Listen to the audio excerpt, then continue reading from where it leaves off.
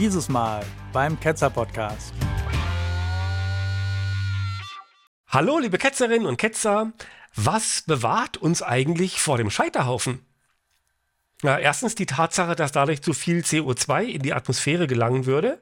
Und zweitens der Umstand, dass unsere Verfassung über das Recht der Bürger wacht, sich für eine beliebige oder eben auch gar keine Religion zu entscheiden. Aber wer wacht über die Verfassung?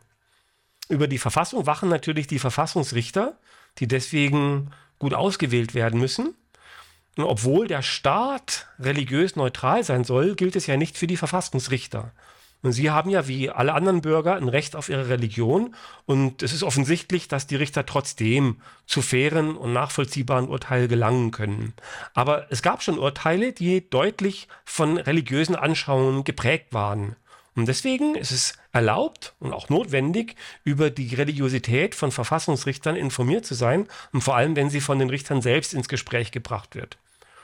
Und gerade auch bei Verfassung und Religion stellen sich interessante gemeinsame Fragen. Beispielsweise, was sind denn die Grundlagen unserer Gesellschaft? Und wie kann man das überzeugend begründen? Das sind ja Fragen, die auch uns Ketzer und Humanisten beschäftigen, ebenso wie die religiösen Menschen. Und das soll also heute unser Thema sein. Am Mikrofon ist Jörn und an meiner Seite sind Ramona, Viktor und Christian. Hallo!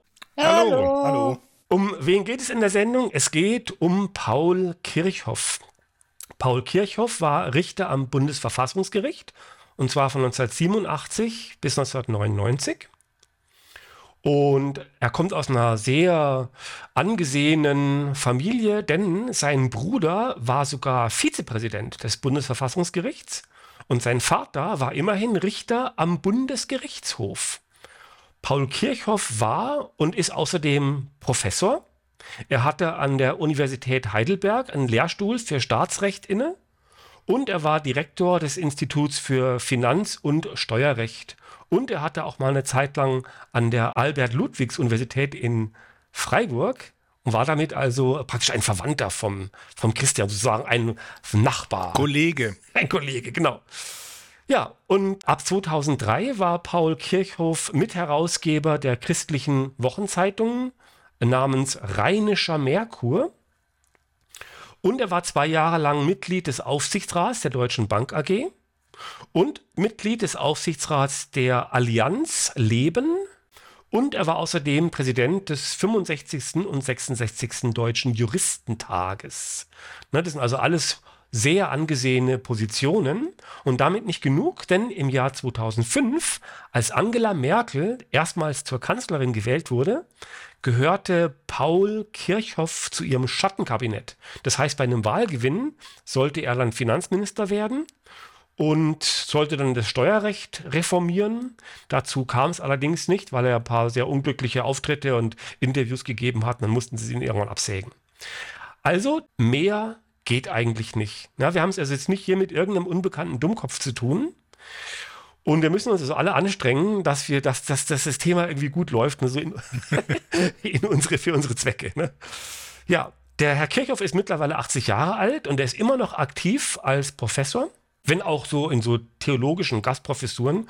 Und jüngst gab er ein Interview in einer katholischen Zeitung namens Die Tagespost. Und wenn man mal die Webseite aufschlägt, dann sieht man also unter dem Titel Tagespost so eine Unterzeile und da steht klarer Kurs katholischer Journalismus. Finde den Widerspruch sozusagen. Na gut. Das Interview, darum wird es jetzt gehen in dem Beitrag. Es behandelt die Frage, welche Bedeutung die Religion für ein erfolgreiches Staatswesen hat und wie sich das aktuell oder in Zukunft ändern könnte. Und damit sind wir jetzt also mittendrin im Thema und ich schlage auf das erste Kapitel und es geht um die Bedeutung der Religion für eine Gesellschaft. Und wir kennen das ja schon, je mehr sich die Meldungen häufen, dass die Kirchen und die Religionen in Deutschland an Bedeutung verlieren, desto häufiger liest man Aussagen von Theologen, dass gerade in düsteren Zeiten der Bedeutungslosigkeit und der Beliebigkeit es also umso wichtiger wäre, eine Religion zu haben und eben auch eine starke Institution, die die Religion verkündet. Und auch dieses Interview beginnt also damit. Und ich werde jetzt also eine Frage vorlesen aus diesem Interview und dann seine Antwort zum Besten geben. Und dann können wir das so mal kurz als erste Station auseinandernehmen. Und der Fragesteller fragt: Sie betonten einmal, dass die Religion wieder an Bedeutung gewinnen wird. Wo sehen Sie die Kirche in 10 Jahren? Und jetzt Zitat von Paul Kirchhoff: Natürlich sind wir gegenwärtig hier in Europa und in Deutschland in einem gewissen Tief. Aber das zeigt auch, dass diese freiheitliche Gesellschaft nicht gelingen kann, wenn die freiheitsberechtigten Menschen nicht ihrerseits Maßstäbe wie Ethos und Moral mitbringen, um diese Freiheit nicht zur Beliebigkeit und Willkür werden zu lassen. Und wenn wir dann fragen, wer ist die Quelle, wer ist der Vermittler für diese Prinzipien, dann haben wir natürlich die Familien, die Kirchen, vielleicht auch den Sport und die Universität mit ihrer Rationalität. Aber mehr haben wir nicht. Deswegen bin ich der festen Überzeugung, dass die Menschen, die über das Gelingen ihres Lebens entscheiden, immer mehr das Bewusstsein empfinden, gerade auch in der gegenwärtigen Enttäuschung und Unsicherheit, dass sie Orientierungspunkte und Gewissheit sowie eine Vernunft brauchen, die das eigene Ego transzendiert. Zitat Ende von Paul Kirchhoff. Also ich fasse nur mal ganz kurz die wichtigsten Punkte zusammen und dann freue ich mich auf Kommentare. Es geht also um die Frage, wo die Kirche in 10 Jahren stehen wird. Und seine Antwort ist, dass die Menschen gerade in unsicheren Zeiten wieder das Bedürfnis nach Orientierungspunkten spürten. Dann, dass diese Orientierungspunkte bestehen würden aus einer Gewissheit und einer Vernunft, die über das eigene Ego hinausgeht. Die Kirche vermittelt diese Orientierungspunkte. Und nur wenn die Menschen dadurch über Ethos und Moral verfügen und ihre Freiheit entsprechend gebrauchten, dann würde diese Freiheit nicht zur Beliebigkeit und zur Willkür. Und nur dann kann eine freiheitliche Gesellschaft erfolgreich sein. Ja, liebe Ketzer, bei welchen Punkten würdet ihr zustimmen? Bei welchen würdet ihr widersprechen? Wo seht ihr Widersprüche? Ja, also ich finde das sehr komisch, dass er da sagt, dass eine freiheitliche Gesellschaft nicht gelingen kann, wenn freiheitsberechtigte Menschen nicht ihrerseits Maßstäbe, bla bla bla. Also um diese Freiheit nicht zur Beliebigkeit und Willkür werden zu lassen, das finde ich sehr komisch, weil Freiheit ist ja gerade auch die Freiheit zu Beliebigkeit und Willkür. Sonst ist es doch keine Freiheit. Ja, aber zum Beispiel die Freiheit, jeden umzubringen, da würde man ja auch sagen, dass eine Gesellschaft so nicht prosperiert. Also das ist ja im Grunde sein Maßstab. Ja, aber dafür braucht man doch keine Religion, um Leute nicht umzubringen. Ja, natürlich. Ich finde das interessant, dass Beliebigkeit und Willkür hier als falsche Dichotomie geführt werden. Denn wenn wir uns mal überlegen, dass wir Gründe haben, warum wir bestimmte Sachen machen oder nicht. Und wenn wir dann den Menschen in den Mittelpunkt stellen und dann von den Menschen versuchen, dann unsere Gesellschaft um den Menschen herum zu bauen, der bestimmte Bedürfnisse hat und der auch ein Schutzbedürfnis hat und wo wir auch die Menschen auf einer Ebene sehen, wie das eben halt auch im Grundgesetz vorgegeben wird, dann ergeben sich eine ganze Reihe von Sachen zwangsläufig und logisch. Und diese Vorstellung, die er hat hier, ist, wenn man mal schaut, Familien, Kirchen, Sport und Universität sind so irgendwie wichtig für ihn. Ich bin ja eine Universität und ich würde das nicht unterschreiben, denn es ist doch nicht so, dass Universitäten die einzigen Orte sind, wo Leute denken. Denn Leute denken überall, auch Leute denken außerhalb der Universität und haben eigentlich auch in der Regel vernünftige Ansichten darüber, wie man mit anderen Menschen um sich zu gehen hat. Es geht hier nämlich im Prinzip um die Organisation einer Gesellschaft zwischenmenschlich. Und jetzt zu sagen, Beliebigkeit, wir haben nur 2 Möglichkeiten, entweder Beliebigkeit oder dogmatische Tradition, die durch eine zufällige historische Beliebigkeit über uns gekommen ist, dann ist das eine falsche Dichotomie. Wir müssen mal überlegen, warum wir Christentum haben in Deutschland und warum wir Kirchen haben. Das waren gewaltsame Verdrängungswettbewerbe zwischen verschiedenen Religionsgruppen. Und dass letztendlich die eine Religion gewonnen hat, ist nichts anderes als ein geschichtlicher Zufall, der angefangen hat mit Konstantin und sich fortgesetzt hat mit Karl. Und wären wir an einem anderen Ort, dann hätten wir eine andere Religion. Wir haben also schon eine Beliebigkeit, und zwar eine Beliebigkeit der Tradition. Und zur Tradition kann man nur sagen, Tradition ist Gruppendruck von toten Menschen. Also diese Dichotomie, das sehe ich auch. Er sagt, die Menschen suchen eine Gewissheit. Das finde ich also auch seltsam, dass er sich gar nicht darum kümmert, diese Gewissheit genauer zu definieren oder ihr auf den Grund zu gehen. Denn wenn davon letztlich alles abhängt, also wenn das der Scharnier ist, an dem alles hängt oder an dem der Staat praktisch sich selbst nach oben zieht, ne, praktisch sich selbst bootet, dann muss er das doch irgendwie absichern. Und ich habe so das Gefühl, er begeht den Fehler oder er macht das Risiko nicht unschädlich, dass es sich dabei einfach um Vorurteile handeln könnte. Ne, was hatten wir alle schon für Gewissheiten? Und es braucht eben die Freiheit, gegen diese Gewissheiten anzugehen und einfach mal was anderes zu sagen. Vor 30 Jahren waren wir alle gewiss, dass Homosexualität eine Krankheit ist oder und so weiter und so fort. Also finde ich sehr seltsam, dass er aus diesen Sachen nicht gelernt hat. Ich frage mich auch, wie er darauf kommt, dass das jetzt alles so fehlen würde. Ja, man muss sich ja überlegen, dass seit wir hier so viel Freiheit haben, die haben wir uns ja eigentlich gegen die Kirchen, gegen das Dogma von Kirchen und so weiter erkämpft. Was brauchen wir denn denen ihre Moral? Die Gesellschaft, die hat sich doch selbst davon gelöst und hat gesagt, wir haben unsere eigene Ethik, die natürlich auch immer wieder verhandelbar ist. Und das ist ja auch das Gute daran. Ja, was ist denn überhaupt kirchliche Moral? Ne, das muss man ja auch mal dagegen fragen, weil in so Gesprächen, wenn man dann so zum Thema macht, ja, dass man sagt, ja, hier in der Bibel steht zum Beispiel, dass man ungehörige Kinder am Felsen zerschlagen soll oder solche Sachen, ne? Ja, dann kommt einfach nur zurück, ja, für Gott gelten halt andere Sachen, andere Regeln, ne? Das Moral ist, was Gott sagt, Punkt. Also auf die christliche Moral und auf das göttliche Vorrecht, diese Moral zu definieren, das merken wir uns mal, da komme ich nämlich nachher noch drauf, da haben wir einen schönen Cliffhanger. Ich gehe jetzt mal in das nächste Kapitel und zwar, jetzt hat er ja gerade erst gesagt, wie er sich das in Zukunft vorstellt, dass also die Welt in Turbulenzen gerät und dass die Menschen dann da wieder feste Ankerpunkte suchen. Und jetzt kommen wir aber zum eigentlichen Filetstück. Und zwar eben, dass ein freiheitlicher Staat ohne Religion nicht möglich ist. Und Herr Kirchhoff ist jetzt ja ein bekannter und auch anerkannter Staatsrechtler.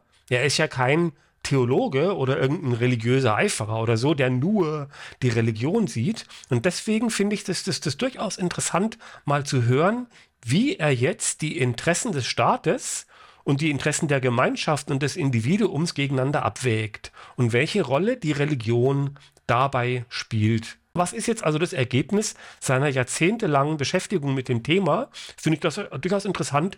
Mit 80 Jahren, finde ich, kann er sich durchaus äußern und ich höre mir es auch gerne an.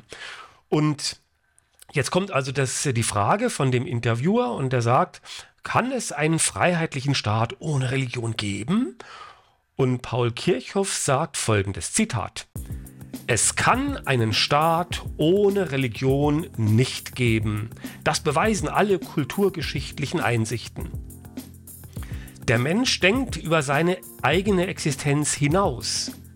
Er sucht eine Antwort, die er allein durch Vernunft und Logik nicht finden kann. Er sucht deshalb eine Rechtsgemeinschaft, die ihm hilft, diese Fragen zu beantworten. Das ist die Wahrnehmung des Glaubens in der Religion, in der Gemeinschaft und dann in der Kirchlichkeit. Und wenn all das wegfiele, wenn wir nur ein System hätten, das auf wirtschaftlichen Erfolg ausgerichtet ist, wenn wir nur ein System hätten, das Macht sammeln, verstärken und ausüben will, dann würde aus Freiheit Willkür. Und dagegen wehrt sich jeder freiheitlich denkende Mensch. Je höher die Kultur ist, desto dringlicher wird das Begehren nach Freiheit und damit nach Maßstäben, die dieser Freiheit in der Wahrnehmung einen subjektiven Inhalt geben. Zitat Ende von Paul Kirchhoff. Also, ich fasse das nochmal kurz zusammen, die einzelnen Punkte, damit es klar vor unseren Augen liegt. Er sagt also, und zwar verblüffenderweise ohne Einschränkung, dass es einen Staat ohne Religion nicht geben kann. Punkt. Und damit meint er nicht, dass irgendwelche einzelnen Bürger irgendwie jetzt mal auch irgendwie religiös sein werden, sondern er meint, das Staatswesen, ne? Ob ein Staatswesen dauerhaft beständig sein kann, wenn es nicht durch die festen Grundmauern einer Religion gestützt würde. Und er sagt, bewiesen würde das durch die Geschichte aller Kulturen. Und er sagt, der Mensch denkt über die Dinge nach, die außerhalb seiner eigenen Existenz liegen, und er bräuchte dafür auch eine Gemeinschaft, die dieses Nachdenken ermöglicht und fördert, etwa die Kirchen. Und letzter Punkt, er beschreibt auch, woran eine religionslose Gesellschaft konkret zugrunde gehen würde, wenn das Nachdenken über die eigene Existenz hinaus, wenn das wegfiele, dann hätten wir ein System, das nur auf Wirtschaft und Macht ausgerichtet ist, und dann würde sich Freiheit in Willkür verwandeln und dagegen würde sich jeder freiheitlich denkende Mensch wehren. Ja, können wir zustimmen oder wo liegen die Denkfehler? Ich frage mich, in der amerikanischen Verfassung steht überhaupt keine Religion drin. Das steht vielleicht in der Präambel irgendwas mit vor dem Schöpfer oder so, aber eigentlich ist die amerikanische Verfassung absolut religionslos. Und offensichtlich gibt es diesen Staat noch und ist offensichtlich auch sehr erfolgreich gewesen. Also man kann auch sehen, dass in der Französischen Revolution und dann in der französischen Verfassung offensichtlich auch einen Staat gibt, der keinen Religionsbezug hat, zumindest in seinen Gesetzen. Jetzt kann man sagen, dass die Vereinigten Staaten und Frankreich von Leuten bevölkert werden, die Religion haben. Aber sie werden auch bevölkert von Leuten, die keine Religion haben.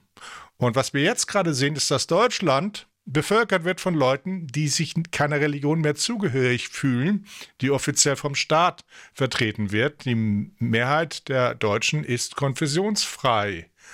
Und damit ist unser Staat wohl dem Untergang geweiht, fürchte ich. Also, denn es kann nicht mehr weitergehen. Dieser 80-jährige Mann ist irgendwo stecken geblieben, in was weiß ich welchem Jahrhundert, und er ignoriert wirklich die Geschichte. Wer Frieden bringt, wie die Menschen denken, was sie dazu bringt, einfach nicht jedem Dogma hinterher zu rennen und frei, vor allen Dingen frei zu sein und kein Mörder zu sein, frei zu sein und nicht aus Angst jemanden umzubringen, weil sie ja von Gott von einer übersinnlichen Macht ihr bestraft wird oder so. Das kommt den Herren gar nicht in den Sinn. Ja, dass der Mensch eine Antwort sucht, die er durch Vernunft und Logik nicht finden kann. Finde ich erstmal schon eine komische Prämisse, aber gut, sagen wir mal, nur mal für Spaß, sagen wir mal, dass das stimmt. Ja, was heißt das denn dann? Das ist doch jetzt kein Grund, deshalb jeden Quatsch anzunehmen, oder? Selbst wenn wir annehmen, dass das durch Logik nicht zu finden ist, dann ist es doch dadurch nicht irgendwie sinnvoll, jetzt einfach irgendetwas Unlogisches anzunehmen, egal was.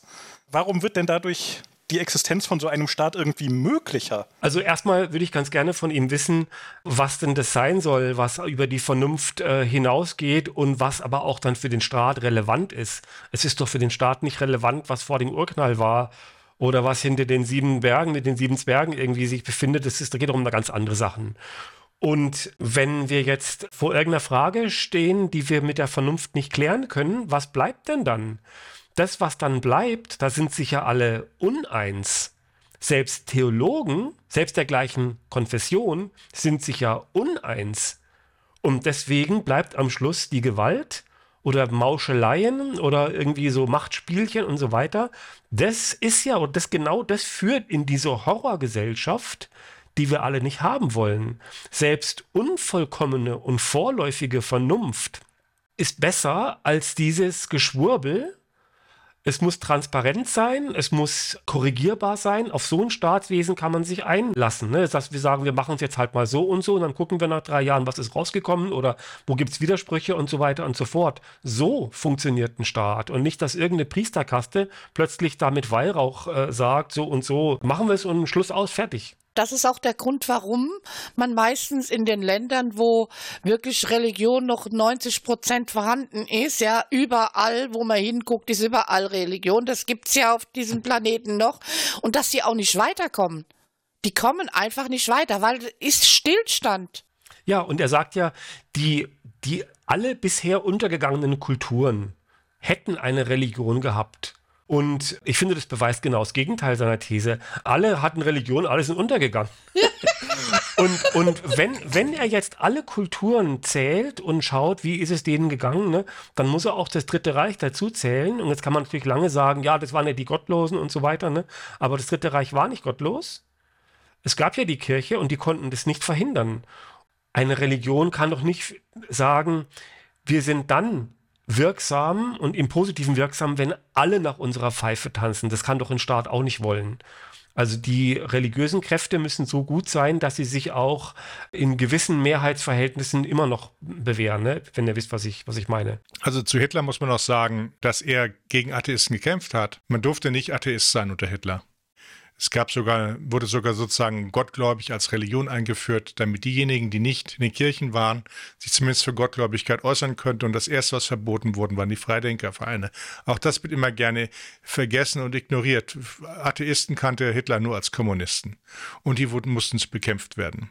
Aber zum Fehlargument der Geschichte.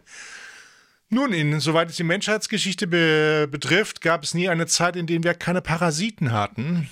Läuse, Flöhe und so weiter.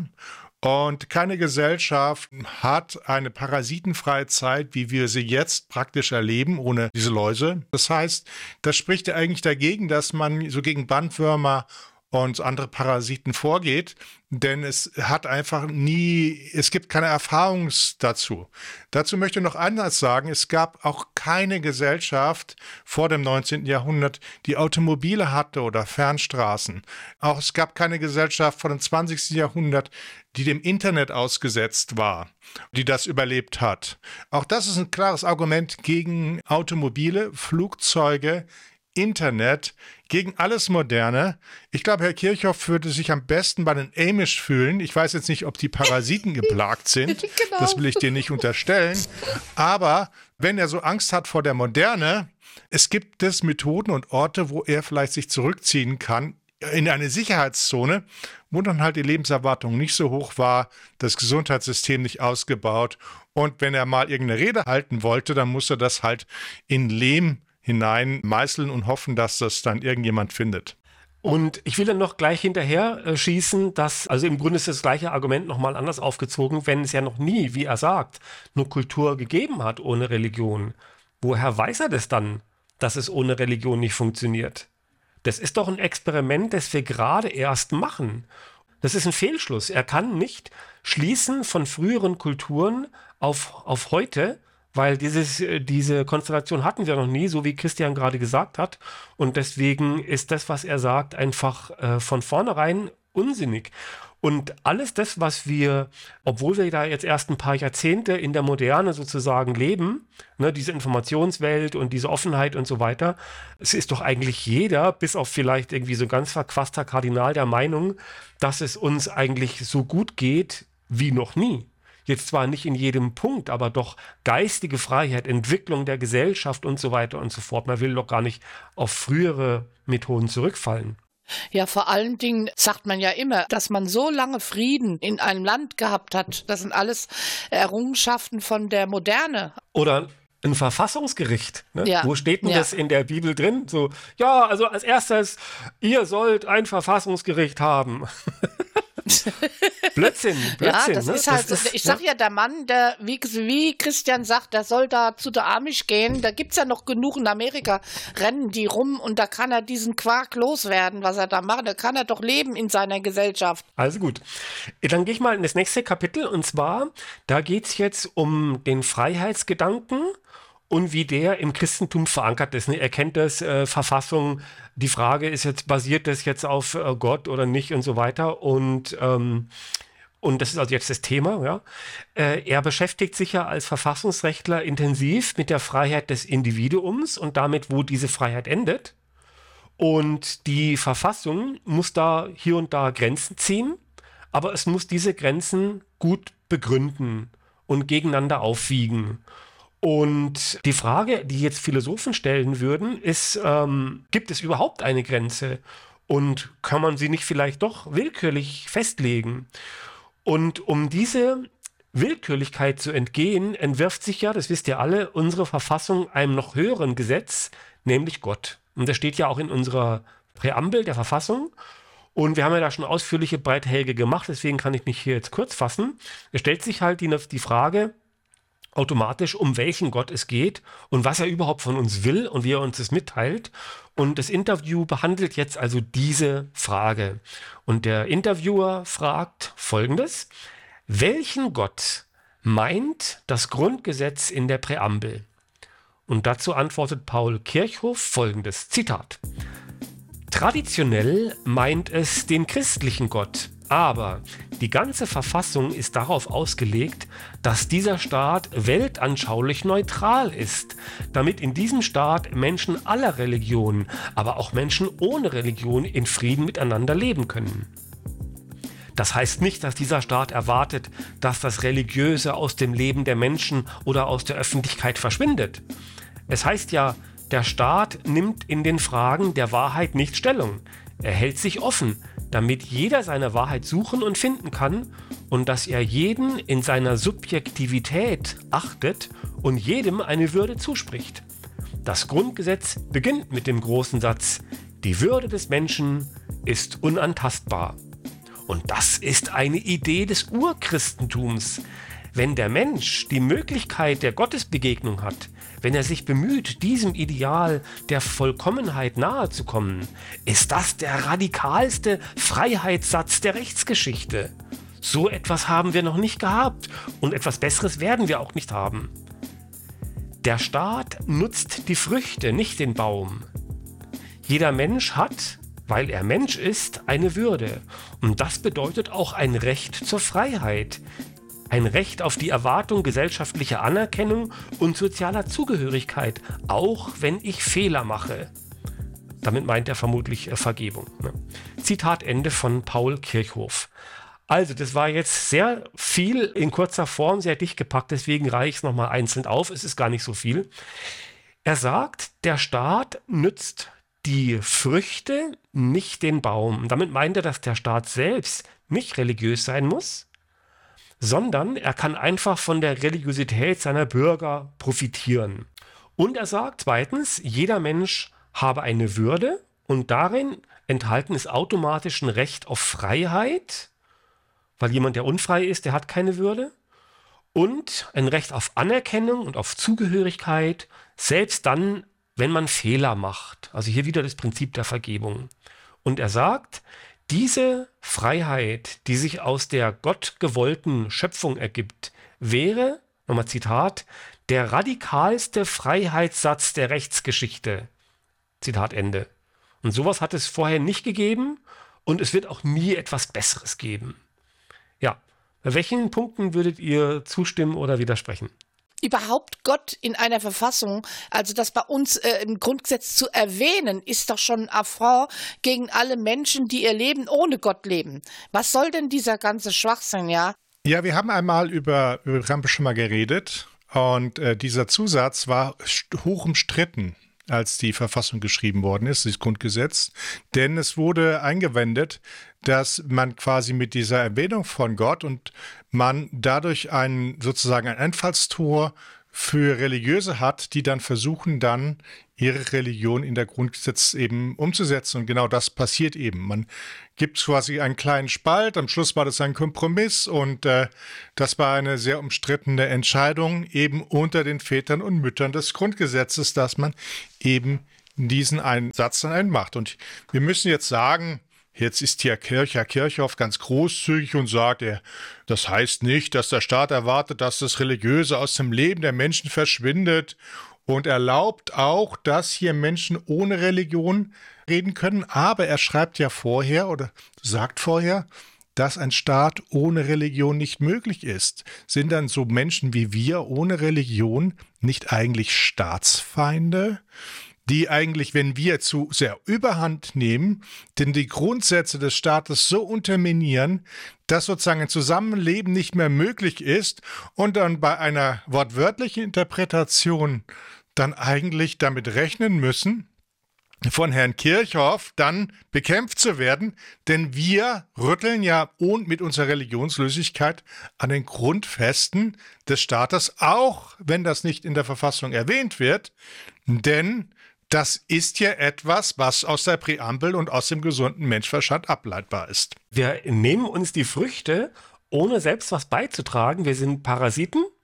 Wir machen jetzt keinen Putsch sofort, ne? Aber wir nehmen uns all die guten Sachen und reden dann am Schluss noch schlecht. Ja. Was soll das schon wieder mit der Würde, wo die jetzt herkommt? Ne? Also Würde ist doch wie die Menschenrechte, das hat man einfach. Ne? Das braucht einem keiner zusprechen oder einem das zu geben, das hat man. Es gibt vielleicht irgendwelche Staaten, wo das so nicht respektiert wird, aber das heißt nicht, dass man das nicht hätte. Worauf ich jetzt hinaus will, ist, dass man in der Religion doch grundsätzlich immer ein Spielball Gottes ist. Richtig. Ja, Gott kann doch mit einem machen, was er will. Ja, der bringt einfach mal Leute um, weil sie, was weiß ich, irgendwie ein falsches Gefäß benutzt haben, für Feuer zu bringen, die Söhne von Aaron. Ja, da ist man einfach ein Spielball und das ist keine Würde, die man also aus dieser Religion da bekommt. Ja, und er bestimmt ja auch, was Würde ist für den Menschen. Diese Würde, ne, dass da alles dran festgemacht wird und dass das sozusagen das Fundament ist, wo wir sagen, das ist nicht verhandelbar. Von dort muss irgendwie sich alles bewegen. Ne? Das ist so die Wurzel, die dann nach oben so Triebe austreibt. Das, glaube ich, ist ein Fehler. Ich glaube nicht, dass es direkt falsch ist, man kann das so machen, aber im Grunde, man braucht diese Würde nicht. Man kann sie durch andere Dinge ersetzen. Beispielsweise einfach durch Gleichheit. Dass keiner schlüssig begründen kann, warum er mehr Würde, Macht, Ansehen, Geld, Essen und so weiter haben soll als andere. Ich sage nicht, dass das ein besseres Konzept ist, ich sage nur, das würde auch funktionieren. Also, wenn wir uns einfach jetzt darauf einigen würden, ne, auf Gleichheit, dann oder sowas, das würde auch genauso gut funktionieren. Also man braucht jetzt unbedingt keine Würde und muss dann unbedingt versuchen, die zu legitimieren, irgendwie göttlich festzuklopfen, praktisch die zu schützen, dass sie eine antastet. Und deswegen bringt man ja Gott ins Spiel. Ne? Der ist der Garant für diese Würde. Aber es geht auch anders. Das ist das eine. Und das andere, das ist, am Schluss geht es um das letztgültige Gesetz, also das Gesetz, das auch der alleroberste und mächtigste Politiker noch beachten muss. Das Urgesetz, das letztgültige Gesetz. Und das heißt ja, ist Gott. Und ich habe jetzt gerade, und ich werde nicht müde, es zu erwähnen, ein Buch geschrieben, Ist der Papst ein Betrüger? Und dort habe ich einen Zyklus, der sich über mehrere Kapitel erstreckt, wo ich diese Frage sehr genau untersuche. Es geht dort um die Macht der Kirche und wie das begründet wird. Und dort geht es darum, dass die antiken Griechen schon erkannt haben, dass ein letztgültiges Gesetz nicht von einem Gott stammen kann. Also die ganze Idee von Gott als dem letztgültigen, nicht mehr hinterfragbaren Gesetzgeber ist falsch. Und das wissen wir seit den antiken Griechen. Und die Griechen haben dann versucht, ein letztgültiges Gesetz zu schaffen, ohne einen letztgültigen Gesetzgeber. Und das ist ihnen auch gelungen. Und wer da mehr darüber wissen will, der kann bei Wikipedia nachlesen, bei Naturrecht und so weiter. Oder natürlich mein Buch kaufen. Aber letztlich, dieser Punkt ist so uralt und so widerlegt, dass das einfach ein unsinniger Gedanke ist. Und ich falle in Ohnmacht vor Müdigkeit, wenn ich jetzt so sehe, dass er diese olle Kamelle hier wieder auf den Tisch bringt. Die Sache da ganz zum Schluss mit der gesellschaftlichen Anerkennung, auch wenn ich Fehler mache, ne, wo es ja um Vergebung geht. Wo ist denn bitte schön Vergebung in der Bibel? Hallo? Die kleinsten Verfehlungen, da wirst du gleich, zack, vernichtet und da wird schlechtes Verhalten auf so eine Art Gendefekt zurückgeführt, weil das ist ja etwas Erbliches. Ne? Deswegen wird man ja auch bis in die 3. und 4. und 5. und 400. Generation noch belangt von Gott. Und da geht es doch grundsätzlich darum, das Böse muss man einfach ausrotten und dann geht es allen gut, wenn das Böse, wenn dieser Gendefekt weg ist. Ja, und die Rechtsprechung in der Bibel ist ja schwarz-weiß. Sie wägt nicht ab. Sie wägt nicht das eine Interesse gegen das andere Interesses ab. Das findet man so in einzelnen Versen, wenn es darum geht, wenn einer eine Ziege irgendwo gefunden hat und man weiß jetzt, die ist der anderen Herde weggelaufen und man behält die jetzt eine Woche lang im Stall und gibt der Futter und so weiter, kriegt man dann auch was ab vom Gewinn, wenn die dann verkauft wird und so. Da werden Sachen ausgeglichen. Aber zwischen Gott und so weiter wird nichts ausgeglichen, wird nichts abgewägt. Also dieses Schwarz-Weiß-Denken ist ja genau das, was wir nicht haben wollen in einem Rechtsstaat, auch nicht als letztes Gesetz. Die Würde für den Menschen, das bestimmt jeder Mensch für sich selbst, wann seine Würde verletzt wird, und keine religiöse Gemeinschaft bestimmt das. Gut, dann gehe ich in das nächste kurze, kleine Abschlusskapitel. Das ist praktisch so eine kleine Zugabe. Und zwar so ein Interview, klar, das muss auch mit einem Ausblick auf die Zukunft enden, damit es rund wird. Und das macht auch Sinn, denn viele Theologen oder die sich dafür halten, sind ja außerdem große Propheten. Und man muss jetzt kein großer Prophet sein, um die nähere Zukunft der Kirchen vorherzusagen. Aber muss denn die Kirche ihrem eigenen Untergang tatenlos zusehen? Oder kann sie das Steuer herumreißen? Ja, Christian nickt, ne? Ja, und was droht uns allen, wenn die Kirchen tatsächlich untergehen? Und der Interviewer stellt diese Frage wie folgt. Wir sind immer mehr im Zeitalter der Säkularisierung angekommen. Josef Ratzinger hat in seinem Buch Salz der Erde geschrieben, dass die Kirche auf absehbare Zeit eine Minderheit sein werde. Spielt das für Sie eine Rolle? Und Paul Kirchhoff antwortet wie folgt, Zitat, das spielt schon eine Rolle. Wir haben jetzt einige Enttäuschungen erlebt. Die Kirche hat auch an Vertrauen verloren, aber das heißt auch, dass sie heute beginnen muss, dieses Vertrauen wieder aufzubauen. Mit ihrer Botschaft des Friedens und der Nächstenliebe hat sie positive Nachrichten und Informationen, aber auch Emotionen zu vermitteln. Sie müsste jetzt vermehrt darüber sprechen. Sie müsste zeigen, was sie beispielsweise im karitativen Bereich leisten kann. Sie müsste verdeutlichen, dass sie mehr Formen der menschlichen Begegnung als nur den rationalen Diskurs hat. Die Musik, die Malerei, den Ritus. All das wollen die Menschen. Sie wünschen, ganzheitlich angesprochen zu werden. Denn es wäre eine grausame Gesellschaft, wenn der Mensch nur ein Vernunftautomat wäre. Zitat Ende von Paul Kirchhoff. Also ich fasse kurz zusammen, 4 Punkte. Er sagt, Vertrauen ist verspielt worden und muss zurückgewonnen werden. Dann, die Kirche verfügt über die frohe Botschaft des Friedens und der Nächstenliebe. Und drittens, die Kirche würde auch die Emotionen der Menschen berühren. Und letzter Punkt, ansonsten würde uns eine grausame Gesellschaft drohen, in der nur die Vernunft herrsche und der Mensch dadurch zu einem Automat degradiert würde. Christian, was hältst du davon? Ja, in der Aufzählung sehe ich keine Bibel. Man liest hier nur etwas von Botschaft des Friedens und so weiter und nicht die Rückbesinnung auf Gottes eigene Botschaft. Er muss das wissen, dass das irgendwie peinlich ist, was da ist. Und diese ganze Brimborium da außenrum, das ist ja eigentlich nur Tant. Und was man miteinander produziert, das kann nicht die Kernbotschaft sein. Ich finde, wir sollten das durchaus riskieren, dass die Kirchen untergehen, so wie andere Religionen auch untergegangen sind. Ich sehe da jetzt keinen Verlust. Ich meine, es ist so, dass bestimmte Organisationen einfach mal erscheinen und dann wieder weg sind. Wer jammert den Quäkern hinterher, die es nicht mehr gibt? Also die Quäker können sich ja nicht mehr beschweren, die gibt es nicht mehr. Und das ist jetzt Geschichte. Oder wer jammert den Menschenopfern in Mexiko hinterher bei den großen Pyramiden? Auch das ist etwas, das wir überwunden haben und wir gehen fröhlich in die Zukunft. Auch hier wird wieder eine falsche Dichotomie gewählt, zu sagen, eine grausame Gesellschaft, in der Mensch nur ein Vernunftautomat ist. Will Herr Kirchhoff sagen, dass vernünftige Menschen grausam sein müssen? Hält er sich für einen vernünftigen Menschen? Wird er als Richter vernünftige Entscheidungen treffen, die dann natürlich grausam sein müssen? Denn wenn man das richtig durchdenkt, dann habe ich den Eindruck, dass hier einer versucht, mehr Mittelalter zu wagen, weniger Aufklärung, weniger Vernunft. Denn was hat uns denn schon Vernunft gebracht hier, ne? Nichts hier, außer vielleicht das Internet. Straßen. Oder Automobile oder Aquädukte. Was hätten die Römer je für uns getan? Menschenrechte oder so Kram. Aber sonst hat uns das Internet nichts gebracht. Nicht schon das Internet, sondern die Vernunft. Also es ist wirklich die Gegenthese gegen den Kantschen Imperativ, den Kirchhoff da am Schluss von sich gibt. Das ist entlarvend. Was wäre denn, wenn er jetzt die gleichen Sachen jetzt mal nicht über die Kirche sagen würde, sondern über eine andere Organisation, die auch viel Dreck am Stecken hat, sagen wir mal die Mafia. Die Mafia hat dann viel Vertrauen verloren, ne, durch versenkte Feinde und so weiter. Und deshalb muss die Mafia jetzt beginnen, dieses Vertrauen wieder aufzubauen mit ihrer Botschaft, positive Nachrichten und Informationen, also nette Sachen sagen.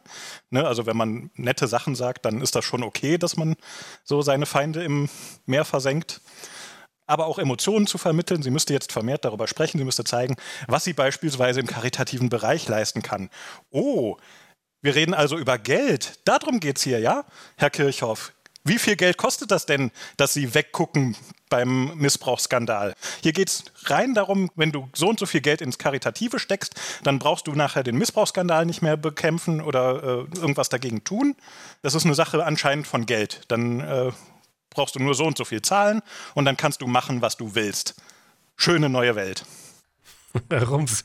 Ich greife das nochmal schnell auf, was der Christian vorher gesagt hat mit den Quäkern. Ne? Was wäre, wenn die Quäker verschwinden würden? Nehmen wir mal an, die Quäker hätten den Käsekuchen erfunden. Und die Quäker würden jetzt untergehen. Ne? Und wir würden alle sagen, um Gottes Willen, dann wäre ja auch der Käsekuchen weg. Und das ist ein Fehlschluss. Der Käsekuchen bleibt ja.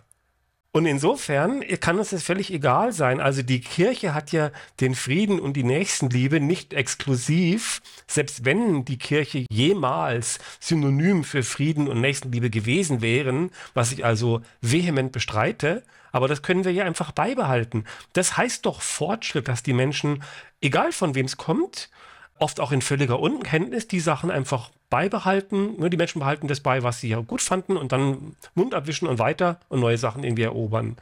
Und gerade so Sachen wie Frieden und Nächstenliebe, das sind doch Binsen. Dafür brauchen wir doch diese Kirche nicht. Weiß doch jeder Zwölfjährige, da uns immer wieder mitzukommen, ja, was ist mit dem Frieden und so, also das finde ich irgendwie komisch. Und dann sagt er, Emotionen, die Menschen wollen auch bei den Emotionen berührt werden.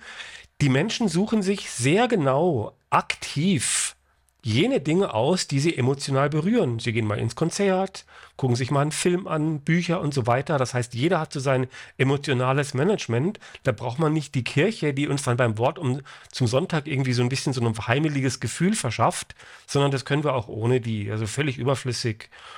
Und dann, was der Christian gemeint hat über die falsche Dichotomie, dass er sagt, auf der einen Seite steht die kalte Vernunft und auf der anderen Seite die warme emotionale Kirche und dass dann der Mensch keine Freiheit hätte. Ich finde, es ist ja gerade die Vernunft, die uns frei macht. Die Vernunft macht uns frei, das Erkennen der Zusammenhänge, dass wir eben nicht die Sklaven einer Gottheit sind, sondern dass wir plötzlich aufstehen als Menschen und sagen, Mensch, wir können ja machen, was wir wollen und wir finden auch raus, wie es uns dann gut geht. Das ist ja gar keine Höllenstrafe, wenn jemand erblindet, sondern das ist vielleicht irgendwie ein Bakterium, das wir bekämpfen können. Die Vernunft macht uns frei und das angstfreie Nachforschen macht uns frei und erweitert unseren Spielraum. Das ist genau diese bösartige Falle, in der uns er wieder zurückleiten will. Emotionalität ist nicht immer positiv zu sehen und aus der Emotionalität heraus macht man viele Sachen, die man eigentlich nicht machen sollte. Deswegen finde ich, sollte jeder das mal üben, auch bei Sachen, wo man emotional wird, trotzdem sachlich zu bleiben. Nämlich, wenn man sachlich bleibt und dann kann man auch viel besser denken, wie wenn man emotional ist. Da kann ich nur zustimmen. Ich glaube, wir müssen zum Schluss kommen und zu einem Fazit. Also, mein Fazit ist, ich höre mir das eigentlich gerne an, was so ältere Leute, und mit 80 Jahren kann man das ja sagen, für ein Resümee ziehen und was sie für Lehren so mitteilen, auch wenn ich mit ihnen nicht übereinstimme, aber da kann man mal drüber nachdenken.